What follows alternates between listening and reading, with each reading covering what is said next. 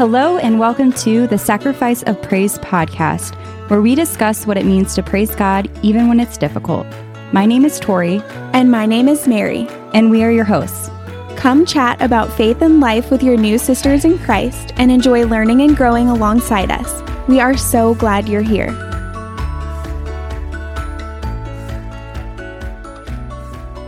Hello, and welcome back to the Sacrifice of Praise podcast. We are kicking off a new season with a new series. So if you've been a follower of the podcast before, we have done other series before, like the motherhood series, where we just kind of have a theme or topic throughout the entire season, and every episode is focused around that topic. And so we put a poll up on our Instagram not too long ago asking for our followers' input on what they want to see for this coming season. And the most votes that we received was Saints series, a Saints series. So we are really excited about this topic. Neither Mary nor I are like experts on Saints. So this is very much also going to be a great learning experience for us this season. So each episode, we're going to highlight a new saint. And then today's episode, we're just going to kick off the series of talking about what are saints. Some non-Catholics might be a little confused as to like what saints are or why we pray to them, or some even like misconceptions about saints. And so we're going to have like a brief introduction about saints and the series, and then kind of tell you a little sneak peek of like what to expect this season. So before we dive into all that good stuff, we're going to bring back those current favorites. It's been a minute since you've heard our voices. And so we're here to share a couple of our current favorites, and I'm going to let Mary go first. Okay. Yes. I'm so excited to be back. I'm so excited for this series. Like Tori said, this will be definitely a learning experience for both of us. So it's going to be awesome. But okay, for my current favorite, this is very random, but I have actually been thinking that I wanted to say this for a current favorite for the last couple weeks as we've been taking a break, and it is athletic skirts. So, okay, just bear with me. I think they're kind of a little bit trendy right now, like just like a skirt that you can wear with like a t-shirt. So more of like an athletic short type of vibe, but it's a skirt. And I think they sell them at like, Old Navy, those kind of places. But I've got a couple of them from TJ Maxx and I love them. I wear them all the time. So I have one that is like a skirt. So it's like a skirt in the front, shorts in the back. And I wear that one at least once a week, probably. It's just so comfortable and it's super easy. Like I can just throw it on with anything and it still looks super cute, I feel like, and put together. And then I got another one recently and it's a skirt and it has shorts like built in underneath, like more like biker shorts kind of underneath. And I've been loving that one too. So anyways, that's just been a current favorite. It's just kind of been a fun thing to switch up the day-to-day like casual wear. So that's mine. Yes, I'm a big fan of the athletic dresses. I bought one like kind of in the springtime, and have worn mine all throughout summer. It's just such an easy thing to put on. And you kind of feel a little bit more put together as you're still kind of wearing sweats. But the one negative of the athletic dresses is going to the bathroom because it's like a romper. Yeah, it's a whole thing. So that's just the one caveat to the dress. Mm-hmm. So maybe I need to check out more of those sports or skirts. Yeah. Okay, so my current favorite is so boring. Like I hate to even say this one as like kicking off this season, but it's truly been a favorite of mine this past week and a half, and it is just taking naps. So I am not a great napper. I never have been. It's hard for me to fall asleep, even when I'm really tired during the day. And prior to being a stay-at-home mom, like I didn't really have that option unless I took a quick cat nap during my lunch break, which rarely happened. But anyway, I have just been trying to utilize the time that when my kids' naps overlap. And there are days where I truly know and feel my body is like, you need to sleep, like you just need to rest. And so I've been really trying to listen to that. I have this like cheapy eye mask that I use That's been great. I think that's part of the problem is just like getting all the light out. And then just like putting my phone in a totally different room and like just really allowing myself to doze off for 20, 30 minutes. And it has been a game changer. It's been great. I can totally tell a difference in just my energy and my mood if I do take a nap during the day.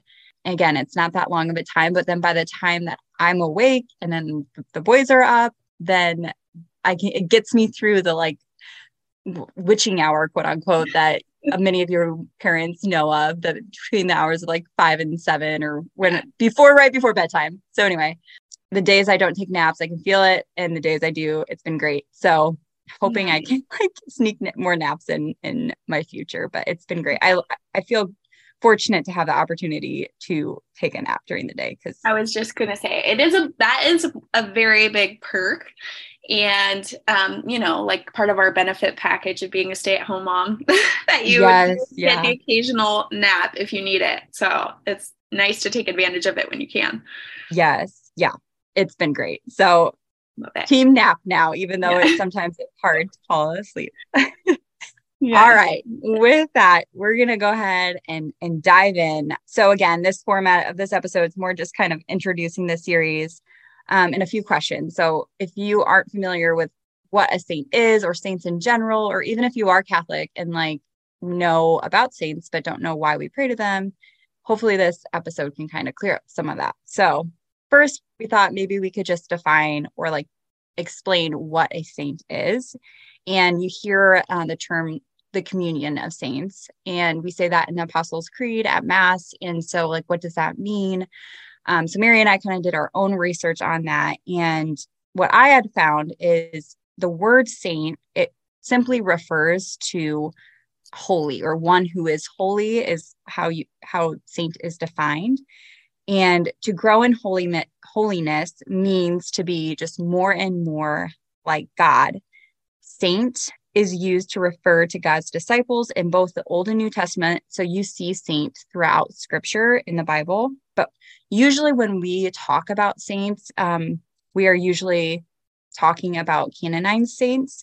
So what the church has approved, and they've just basically examined the lives of those people and determined them having a holy life. And those that the church has raised up as examples of holiness for us to look to and to pray to. And these people are not superhuman. There's nothing special, quote unquote, about them. These are simply just people who have led lives worthy and of looking into and imitating in our own attempts to follow Christ. So the saints were deeply involved in the salvation of souls on earth, and they just continue to do that work up in heaven. Yeah, that's a good description. And we should have maybe, I didn't pull this, Tori, I don't see it on here either, but pulled like what is required of a person to become a canonized saint. But there are obviously requirements of the church, things like they have to have performed a miracle. There has to be miracles associated with them once they pass, things like that. So there's quite a rigorous process to become a saint. Mm-hmm. And I believe they had, oh, sorry. Go ahead. I was just going to say, I believe they have to wait at least 5 years after the person's deceased to begin that process, is what I've read. I could be wrong on that, but I think that's kind of what I know, that there's a period of time from when they pass to when that process can begin. Yeah. It's quite a process that they have to go through. I pulled this from the U.S. Catholic website. So I'm going to read this little quote this is kind of about the communion of saints. So it says, borrowing from the letter to the Hebrews and from theologian and sister of St. Joseph, Elizabeth Johnson, we can imagine the communion of saints as a giant stadium of people, all of whom have run or are running a great race.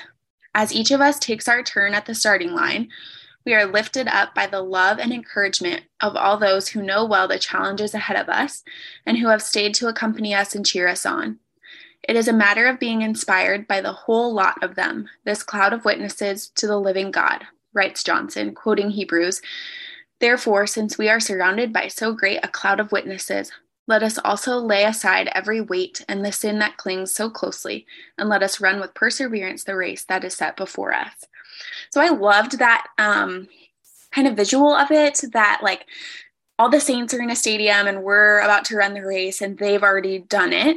And they're there like cheering for us, supporting us, praying for us. And that's how I actually envision the saints too, is like they're just there to support us and to pray for us and to be our friend because they know what we're going through. They've been through life on earth and they've been through, many of them, most of them have been through really, really, really hard lives and overcome them. So yeah, that was one part of it. And then the other part they said was the communion of saints encompasses not only all believers in Christ, but according to many scholars, all those of truth and love in whom the Spirit is at work. This includes those on earth, those still journeying to God in the purification process Catholics call purgatory, and those who now abide in God. So I liked that too, that it just kind of reminds us that the communion of saints, like Tori said, we're going to be talking about like canonized saints, but the communion of saints encompasses all of God's people. So just kind of a beautiful way to look at it. Yes. Okay. So next question that we're going to tackle is why do we, or why should we pray to saints? And so this is from Catholic Answers website. And they talk about this as, or like the benefit of praying to saints is that the faith and devotion of the saints can support where our own weaknesses lie and supply what is lacking in our own faith and devotion. And Jesus regularly supplied for one person based on another person's faith. And this is found in Matthew's 8:13, Mark 9:17 through 29, Luke 8:49 through 55.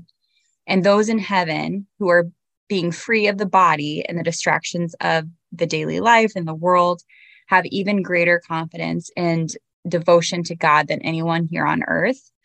And God answers in particular the prayers of the righteous. And so James declares this, that the prayer of a righteous man has a great power in its effects.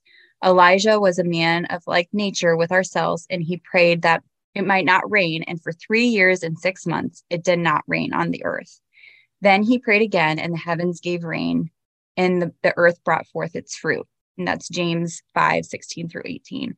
Yet those Christians in heaven are more righteous, since they have been made perfect to stand in God's presence than anyone here on earth, meaning that their prayers would be even more fruitful. So I thought that was kind of a helpful way to kind of wrap your mind around why would we or why should we pray for to saints.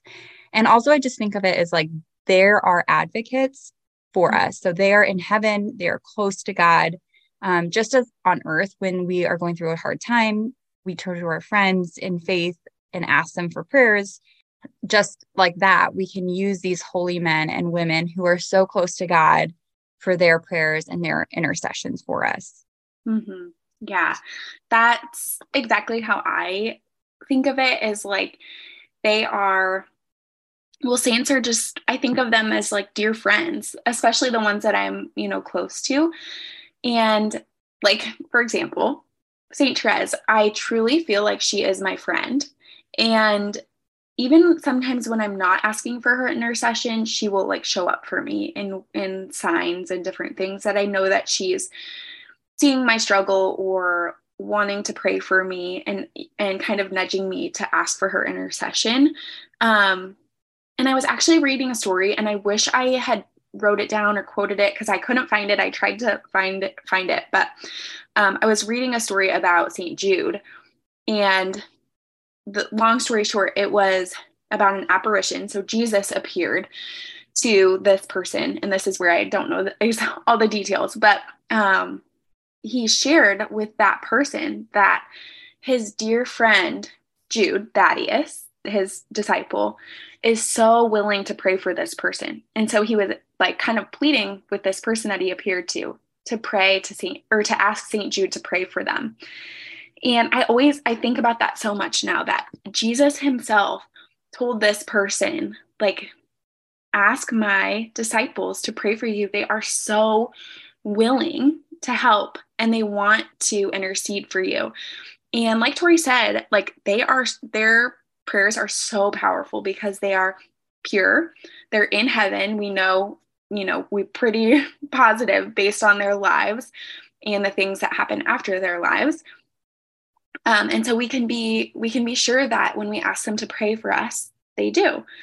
They intercede for us. And so what a gift that we have all of these resources to pray for us when, of course, our prayers are being heard, and we'll kind of dig into that. But I think it's just really powerful to have those people praying for us as well. And the next question was, can saints intercede for us? And like I just said, 100% absolutely. I think that's one of the biggest points of the saints is just like we can befriend them, we can grow to be more like them, and they can pray for us and intercede for us. And, they're in heaven with God. They're beloved children who have devoted their entire existence to him. And so we can trust that, these saints will pray for us and that their prayers will have those extra merits. That just reminded me too, Mary, of there's so many saints out there. And when you're digging in or trying to learn more about the saints, one thing that I think could be a good way to steer you in the right direction of finding a saint to intercede for you is either that be your vocation, or maybe it's a sin that you just continue to fall into and are really struggling with. And all of these saints were sinners too. They're human. They weren't perfect. They lived normal lives, but they were faced with temptation, but it was their holiness, and it wasn't them. It was God's grace that allowed them to overcome the temptation or the sin or lead up to a more holy life. But if it's a sin or temptation or a vocation, or maybe it's a yearning, you can look up who patron saint is of that thing. So let's say maybe you struggle with alcoholism, you can look up who's the patron saint of that. Or if you've struggled with infertility or miscarriage, who's the patron saint of that? Who are these people, or who are these saints who you can pray to when you're going through a hard time? And maybe that can help you find the saints to pray to. I just wanted to kind of mention that as well, because I think sometimes it can be hard. There's so many saints, I don't even know which one to choose or learn about, but maybe that could be an easier way and a personal way for you to find a saint that speaks to your situation. Totally. Yeah, I like that. Okay, so now we're going to dive into a few just common misconceptions about the saints. And so I think the biggest one, at least that I've encountered, is that Catholics worship saints. And that is absolutely false, especially Mother Mary, I think, too, because she's a saint. But saints in general, Catholics worship them. And we only worship God. We do not worship saints. We honor saints because of their heroic lives and holy lives that they lived. But we absolutely do not worship them. So that is just false. The goal is to worship and praise God, and we use saints to hopefully help us live a holier lifestyle as they did. So we don't worship saints. Mm-hmm. And then the next myth would be saints are the quote unquote middlemen. So why can't you go directly to God with our prayers? So you absolutely should go to God directly with your prayers. All your prayers need to go directly to God. And if you find yourself only praying to a certain saint and then slowly you're eliminating the time that you're praying with God, then that is a problem. You should always, always, always go directly to God with your prayers. But just like anything, and I mentioned this earlier, when things come up in our lives and you're faced with trial and you're through hard times, we do often turn to our friends and other Christians and ask them to pray for us in addition to our own prayers to God. And the way I see it is we are praying, almost just asking other holy people to pray to God. We're all praying directly to God, but we're asking our friends to include us in their prayers. So all the prayers are lifted up, being sent to God. It's almost a wave of prayers to God of the thing that you are struggling with or whatever it may be. So they aren't the middleman. You can go directly to God. It's just an additional person or saint that you can pray to asking for additional prayers. Right. Yeah. Like I think of that example as like, okay, we go to our very holy grandmother and ask her to pray for us. And then our grandma passes and we still will say like, Grandma, can you do me a favor here? Like, those kind of things.